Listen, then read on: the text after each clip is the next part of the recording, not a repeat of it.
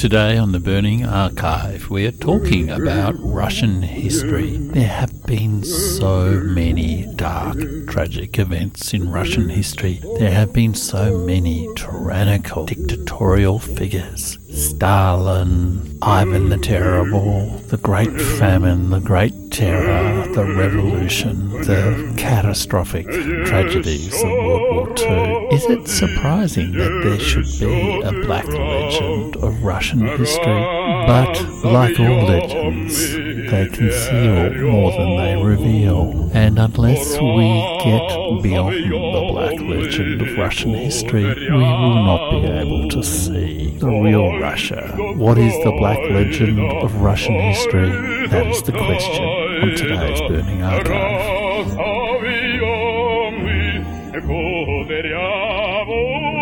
Most images of Russian history and culture presented in the Western media are remorselessly negative. By Western media, I mean like news and documentaries, movies, newspapers, internet stories, I guess, as well. And this negative image of Russian history and culture has clearly reached a sort of apex in the last 6 months or so in the context of rhetoric around the war in Ukraine. But it has been much longer lasting than that and has some very deep roots, not just in propaganda or media misunderstandings, but really in, to some degree, the historiography by non-Russians, and even to some degree by Russians themselves, about their past. There is, if you like, a black legend of Russian history, and that is what we're going to be talking about today. That black legend surfaces every time you see an image of Vladimir Putin presented as some steely-eyed ex-KGB agent, evil mastermind, or when you see representations of Russians as, you know, brutes who are accustomed to authoritarian oppression and, in some rhetoric, almost not civilised at all. And there is, of course, some truth to some of these negative images. There's been a lot of terrible things that have happened in Russian history. The 100 years, if you like, roughly 100 years, the years from 1914 to 1991 were deeply tragic. And then the years in the 1990s were even more tragic again.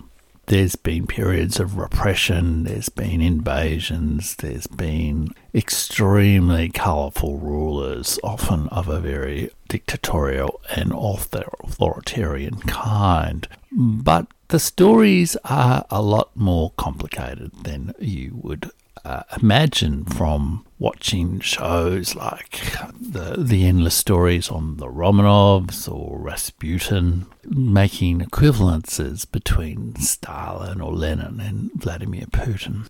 So what happens in the Black Legend is that some of those negative features of Russian history become the sole focus and the sole explanation for what is going on. And that has a lot of negative effects. Basically, is a huge barrier to understanding and negotiation with another culture, both in a political sense, but also in a cross-cultural sort of understanding sense.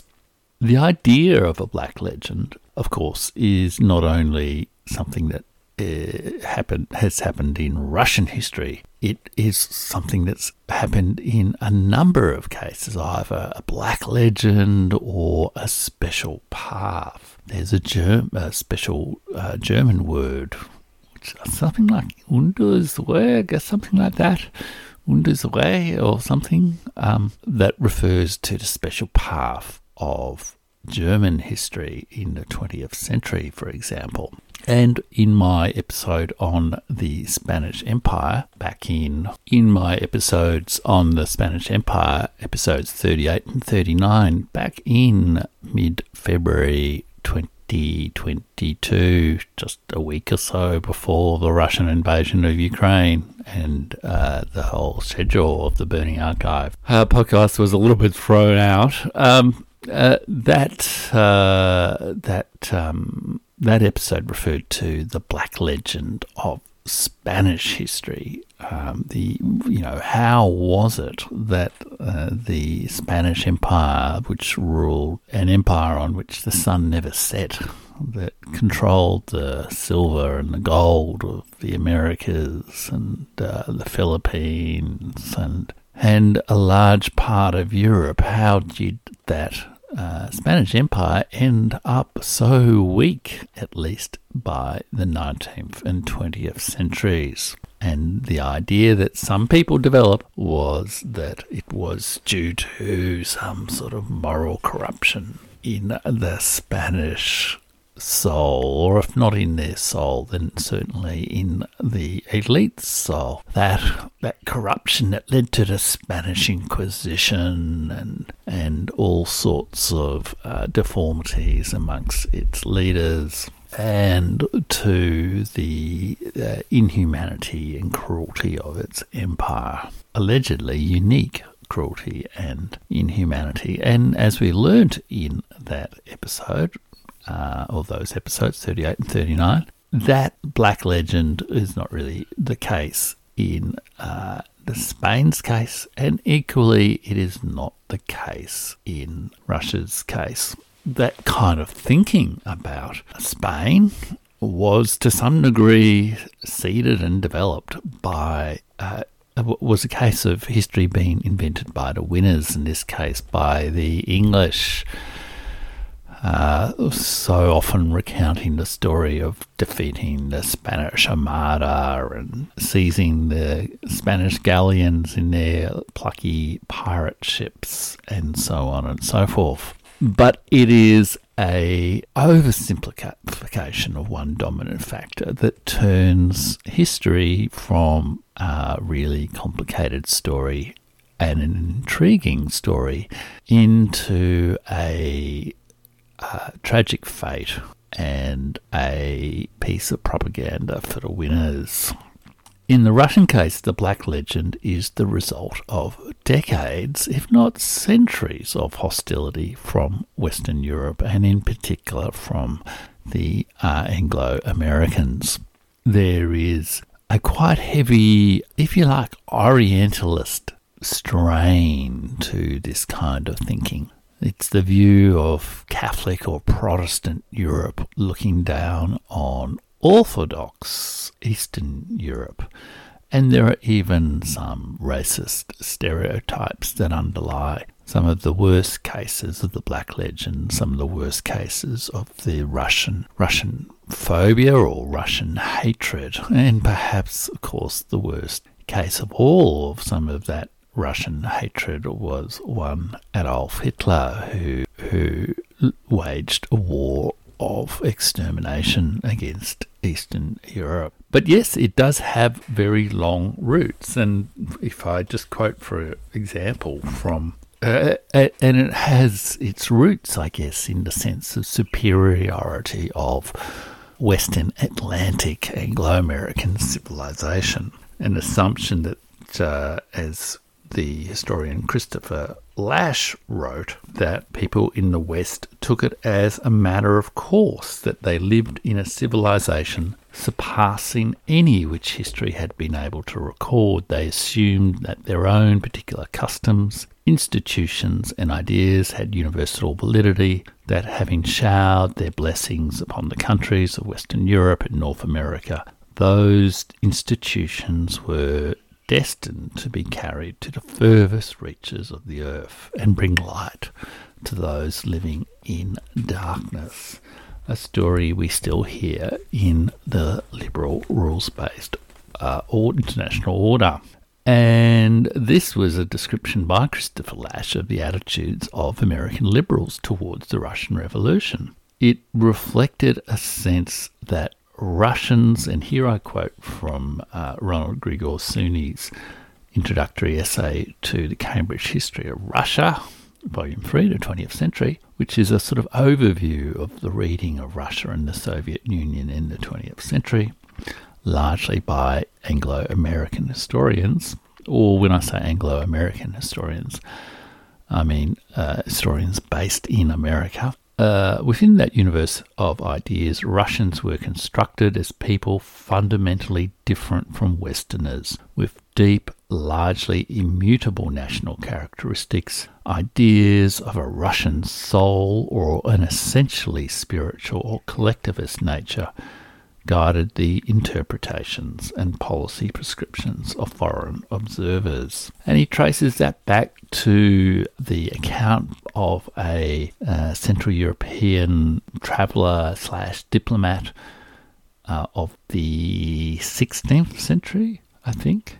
Yes, here we are. From his Sigismund von Herberstein, who wrote in Notes upon Russia how the people enjoy slavery more than freedom. And this story seemed to appear frequently. It appears even in the accounts of Antonio Posavino, who was a diplomat who travelled to Moscow in the 1570s in order to negotiate on the part of the Pope the concession of the Orthodox faith to rejoin the one true faith of Western Europe. It's a story that appeared in the travels of Monsieur de Custine, or Marquis de Custine, who was a French traveller of the early 19th century who produced an account of Russia that was full of distaste and hatred, and described a country full of, I guess, stupid, coarse peasants and decadent, drunken aristocrats. It's a story. It's a legend that appears in the Disney movie Anastasia, which of course is the account of the legendarily surviving daughter of the last Tsar. And in that film, Rasputin is presented as almost literally a devilish monster, and he represents, I guess, the darkness of the Russian soul. But there are alternative black legends as well, such as that by the Russian writer Dmitry Galkovsky, who says that, in fact, from 1917, England operated a puppet regime in Russia, that in fact Russia was a crypto colony of the English, and that Stalin, Lenin, even Putin perhaps, were actually controlled by the shadowy figures of English finance and espionage.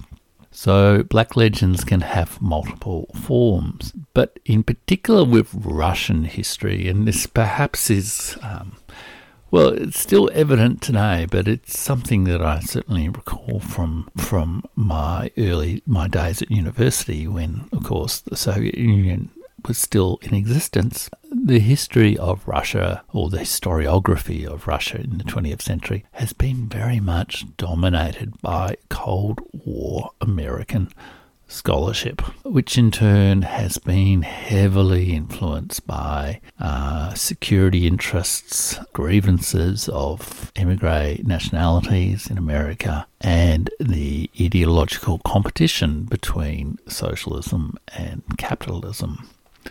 And a whole series of influential figures have come from that world of Cold War American scholarship. Richard Pipes, Zbigniew Brzezinski, in a way, also Stephen Kotkin and Sergei Plokhy, who are among the more prominent American scholars of Russia and Eastern Europe at the moment. Sergei Plokhy in particular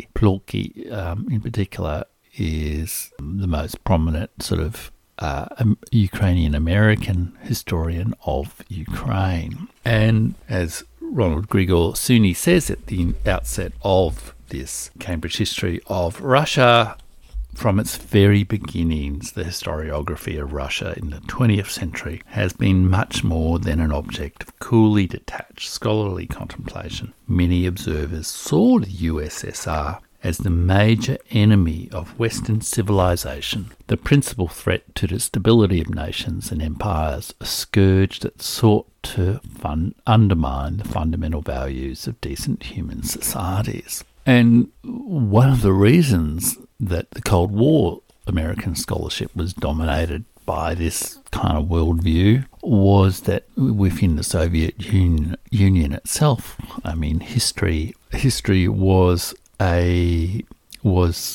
within Marxism seen as a science of class relationships and societies, and so it was heavily dominated by, I guess, an ideological viewpoint and the needs of the state, so that there was, I guess, a certain school of Russian history that celebrated the revolution and reinterpreted past Russian history as the story of class struggle and all that sort of thing. And against that, there was the sort of American school of Russian history, which saw the revolution as a tragic mistake, and developed the sort of story of authoritarianism. And in particular, this idea of authoritarianism in the post-World War II era came to have a big influence how Russian history was told in the West. There was the moral equivalence drawn between Stalin and Hitler and the representation of the Soviet system as totalitarian. And it's a discussion for another day, the ways in which that is both true and not true, but we'll sort of leave that aside. But I think you can just hear in the way in which Suni describes how Cold War American scholarship of the Soviet Union represented Russia is not so different to the post-Cold War American scholarship's representation. You can hear in what Suni says about Cold War American scholarship of the Soviet Union that it presents very similar themes to the way in which post-Cold War American scholarship presents the themes of Russia and Russian history. Putin is the new Stalin, the FSB is the new KGB, and so on and so forth. But on the Burning Archive, we don't believe in trading in old Cold War rhetoric about anything. But and I think perhaps one of the best ways of overcoming this misconception about Russia, and I think it's important to overcome it because I think these delusions about Russia have led the Western nations into a series of catastrophic errors in the last few months, which we're all going to be suffering for. But one of the best ways to overcome it is through a book called The Russia Anxiety and How History Can Resolve It by Mark B. Smith, who is a professor at an English university. He teaches in the Faculty of History at the University of Cambridge, and he has written this marvellous book called The Russia Anxiety, in which he sets out in a lot more detail than I have the sort of what he describes as the bare phantasmagoria, the sort of presentation of Russia as this inherently threatening, evil state. And he argues that there's something a bit like Orientalism, the idea of the West turning the East into this sort of both intriguing but also threatening kind of, or diminished sort of other. There's something similar to that applies with Russia. and he describes it as the Russia anxiety, which is a cycle of fear, contempt, and disregard for Russia over time. That at different times there's fear, at different times there's contempt, gas station masquerading as a country, fear today, and through the 90s, complete disregard. And he writes, the historical stories that give the Russia anxiety life come from the Black Legend. These stories provide historical fuel for the cycle of fear, contempt, and disregard that alternate within the syndrome of the Russia anxiety. The Black Legend of Russian history assumes a barely deviating, even inevitable route to misfortune for the Russian people, connecting past to present and future in an unbreakable structure. So it's that Black Legend that I'm going to focus on today. And in fact, what I'm going to do is sort of read from Mark's book where or Professor Smith's book, where he sets out the Black Legend in some detail. So I'm going to read this approximately 2-page section of Mark B. Smith's The Russia Anxiety about the Black Legend of Russian history. And I'll just add in a few little clarifying notes as I go along. Russia's Black Legend, by contrast, does not do this. It's certainly clever. Many of its details are accurate, but ultimately it's based on a blunt understanding of historical change. It pulls off a brilliant rhetorical trick, but its overall argument is misleading. Here it goes. Geography is the Black Legend's starting point.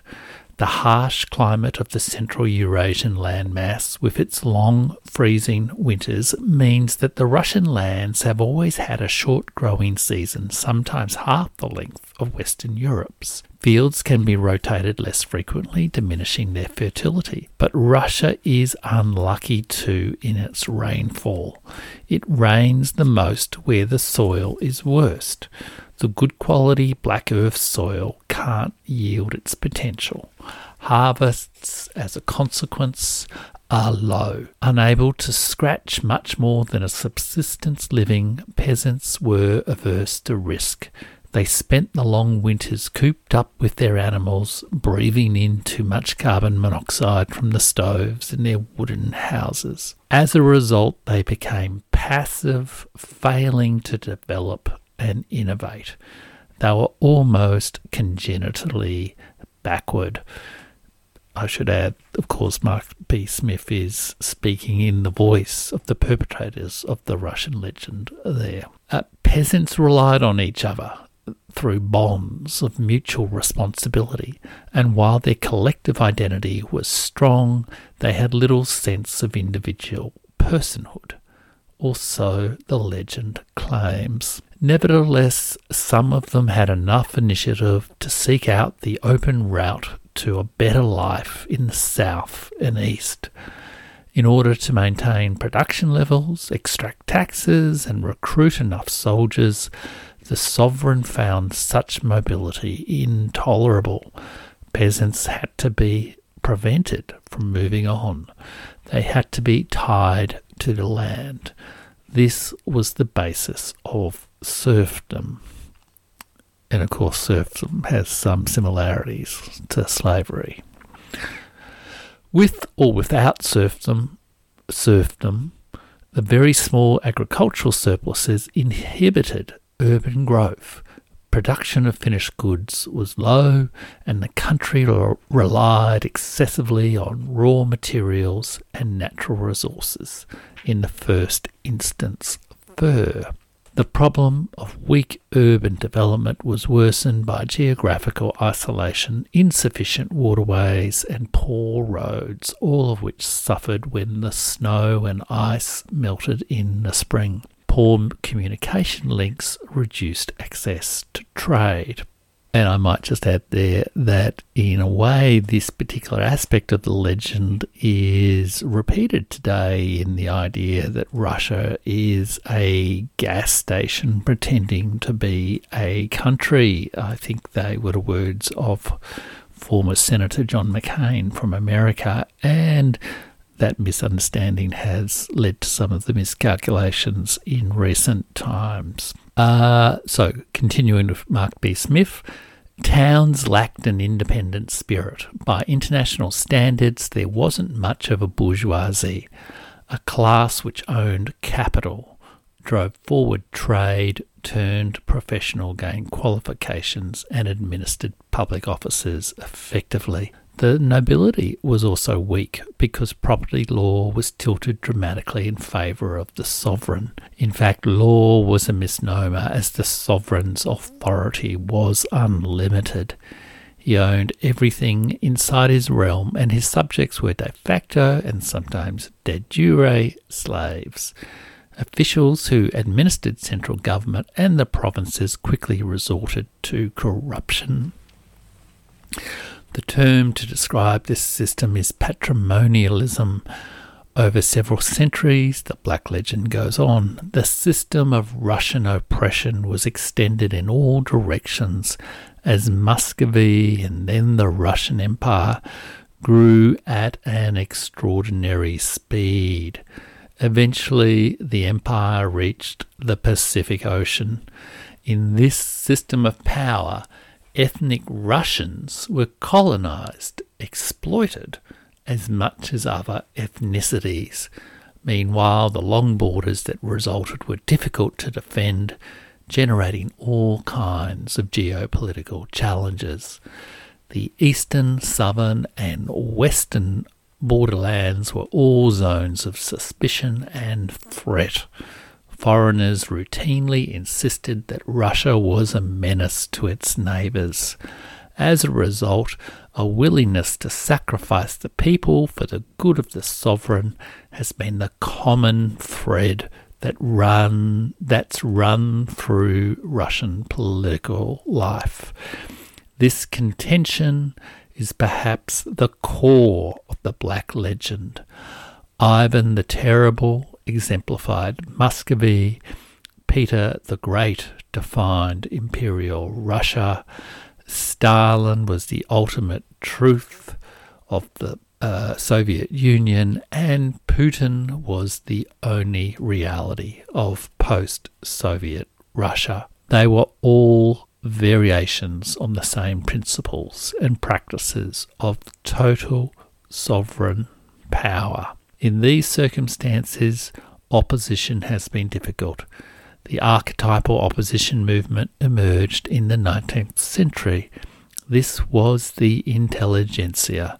Frustrated by its stunted professional chances and angered by its exclusion from the political nation, it turned against the autocracy. Obsessed with German philosophy, it explained the world in abstracts that were a poor match for Russian conditions and had no organic connection to the reality of the people who lived there.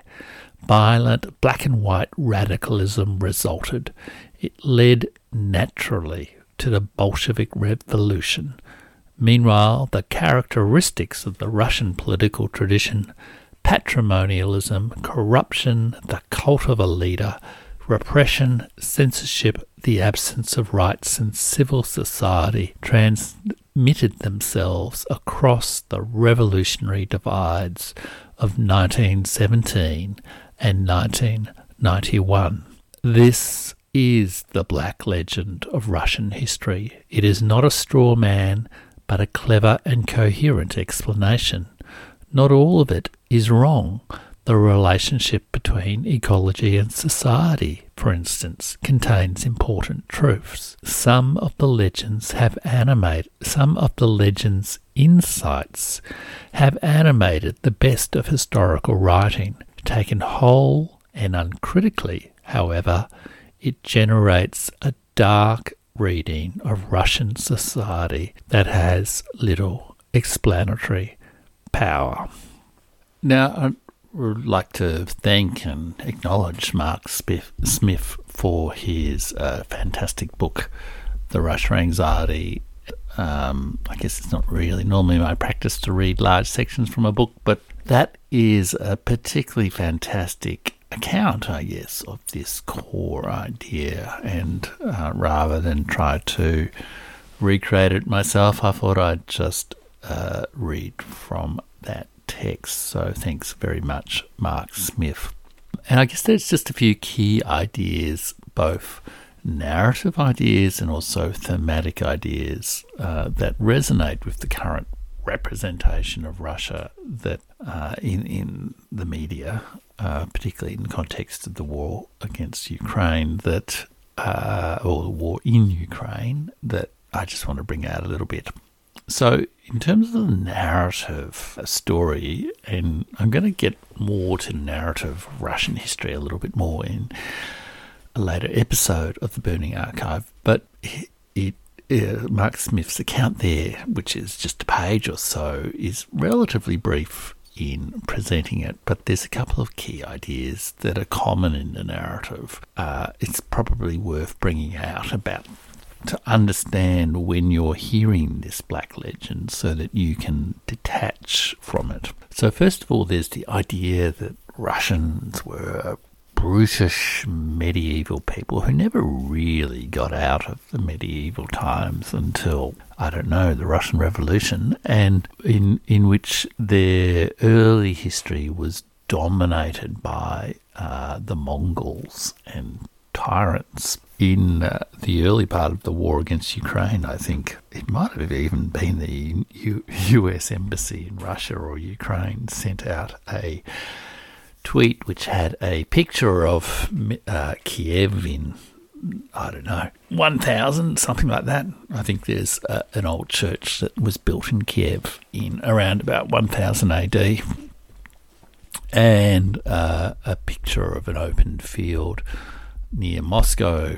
and said, because Moscow wasn't founded till about 1200 or so, and said, civilization in Ukraine in the year 1000, civilization in Russia in the year 1000, and seemed to make the story based on that. And this is really, I guess, a perpetuation of this idea of a brutish medieval people dominated by Mongols and tyrants. And I'm not going to sort of do the corrective of that now, but just to bring out how these sort of stories keep getting circulated.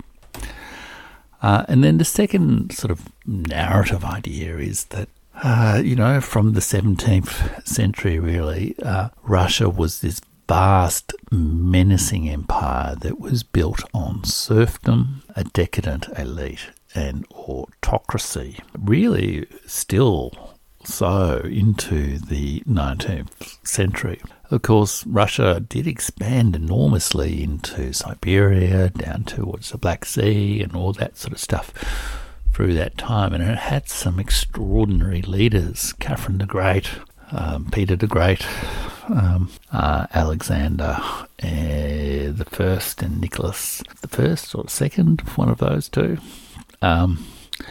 who certainly had this amazing empire. And it was a threat to the British and a threat to other European powers. So it was very much presented as a large, militarily dominant, but poor and ignorant sort of society, with an elite who really wanted to be part of the West, and a lack of any real political system beyond autocracy. And again, perhaps you get similar ideas presented these days, the whole idea of Russia using resources as weapons against the civilized Europeans.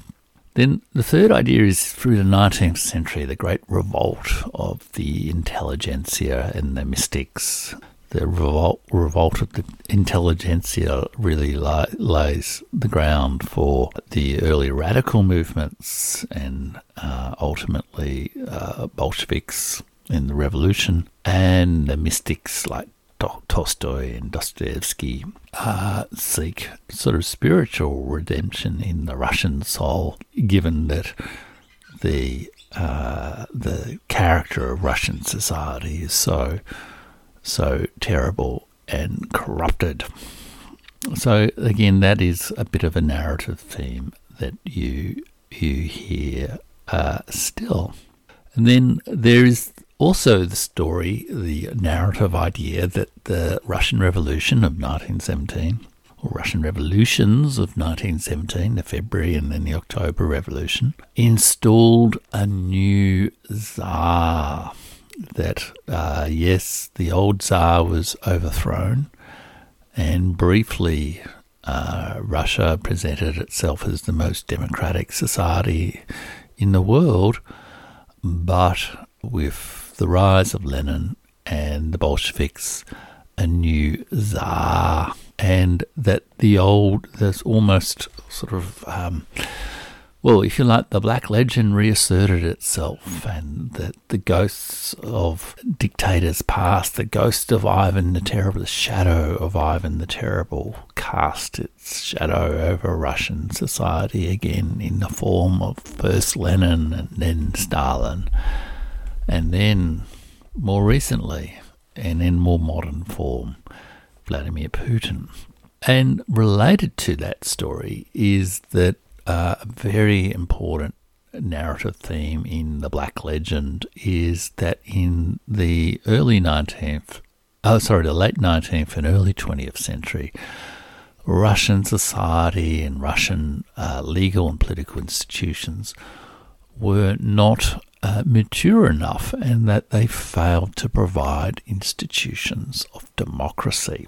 That liberalism failed in Russia and succumbed to extreme conservatism or extreme radicalism. That parliamentarianism never really took hold in Russia, and that if you like, Russia has never really experienced a democratic society. They don't know how to run a democracy over there. So the account might go.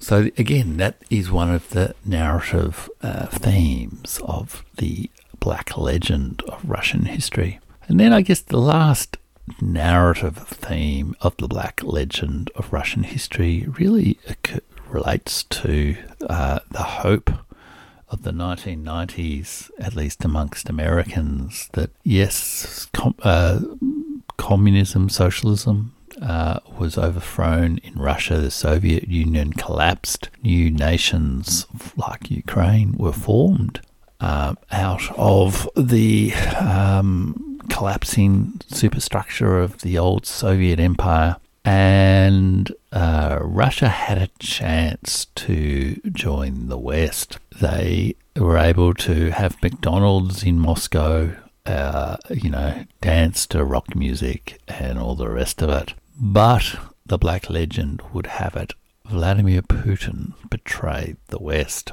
The hope of Russia becoming like America was betrayed in the late 1990s, early 2000s by Vladimir Putin's turn to the old Black Legend of Russian habit of dark authoritarianism. Now, all those are common sort of narrative themes that you'll hear in presentations in the media about Russian history, and they all spring out of some real facts, but they are also all very serious distortions that tend to have these common themes of dictatorship, totalitarianism, authoritarianism, personified in the character of Putin, Stalin, Ivan the Terrible, and the lesser known but dominant czars of 19th century Russia. The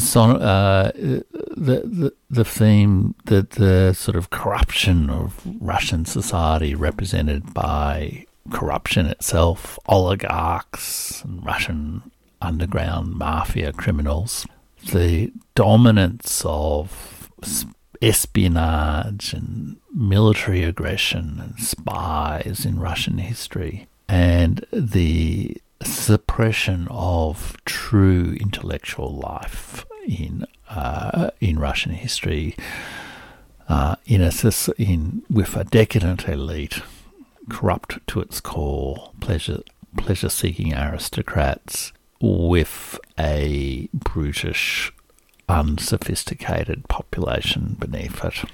they are the sort of themes over and over that you'll see presented in films and all the rest of it. And also, there is this theme of banging on Europe's gate, that Russia is not part of Europe, that Russia is external to Europe, to Western Europe, and yet Russia is deeply envious of Europe, and that it is banging, demanding admission, demanding control over Europe at its gate. Indeed, so often, at times you'll see today Ukraine described as Europe's gate. How exactly you can describe one part of the great Euro-Caspian steppe as a gate, I don't quite know, but nonetheless, people do that.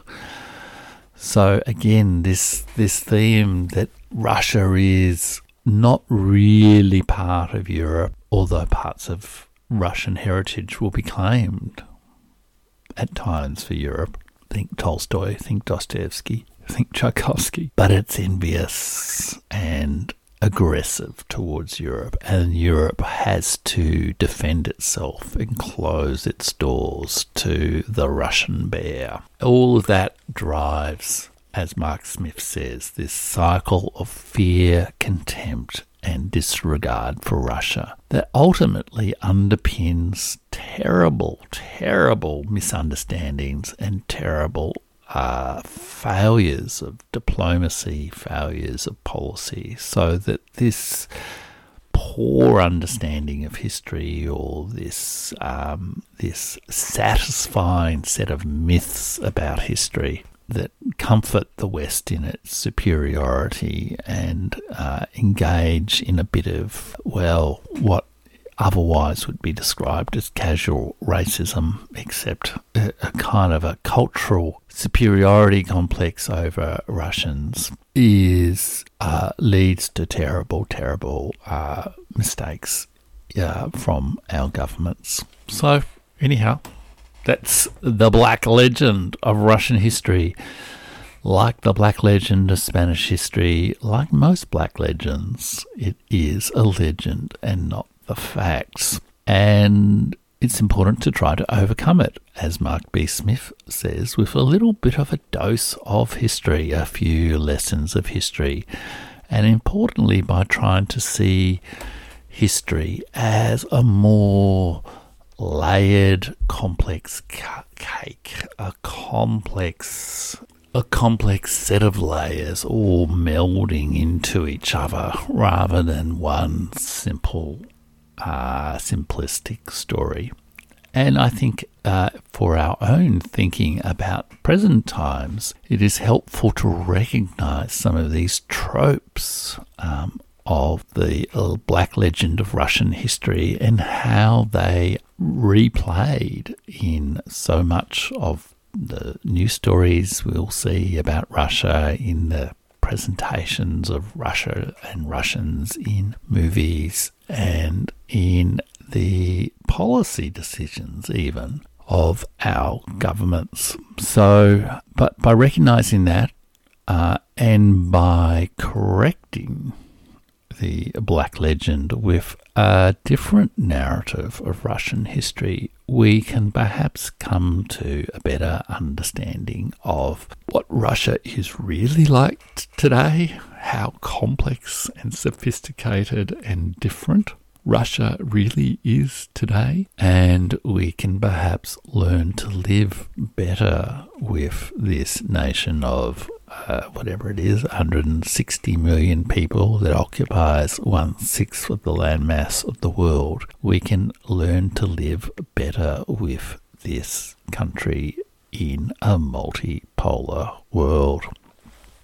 So in the next episode of The Burning Archive, I am actually going to turn to retelling some of the key dimensions of Russian history, potentially over a few episodes, and follow broadly Mark P. Smith's corrective narrative to the Russian black legend. So that will be next time. Until then, Do share the Burning Archive podcast with your friends and leave us a 5-star review on Apple iTunes. Spread the word about the podcast so that more people can insulate themselves against the disinformation of the Russian Black Legend. And rather than my usual sign out this week, I am actually recording and editing this show on the day the news came through that Mikhail Gorbachev, former and last president of the Soviet Union, died at the age of 91 in Moscow overnight. And so I think I will probably do a special episode on Mikhail Gorbachev, which will in fact serve as a good introduction to a corrective retelling of Russian history. But in the meantime, in addition to remembering that what thou lovest well will not be reft from thee, let's pay our respects to Mikhail Gorbachev, who brought glasnost, or open public discussion, to the Soviet Union, even at the cost of the disintegration of the Soviet Union, and who will surely be remembered as amongst the most significant leaders of the 20th century. And how better to farewell Mikhail Gorbachev than the Song of the Volga Boatman, sung by Leonid Kharitonov and the Red Army Choir in the Moscow Tchaikovsky Hall in 1965. Remember, what thou lovest well will not be reft from thee. Еще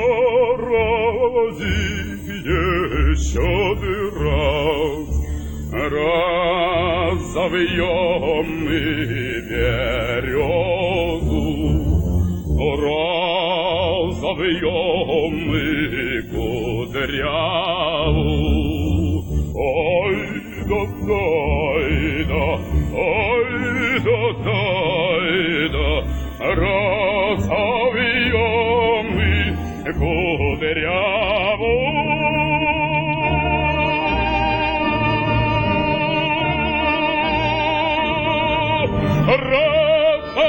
Разовьем мы кудряву.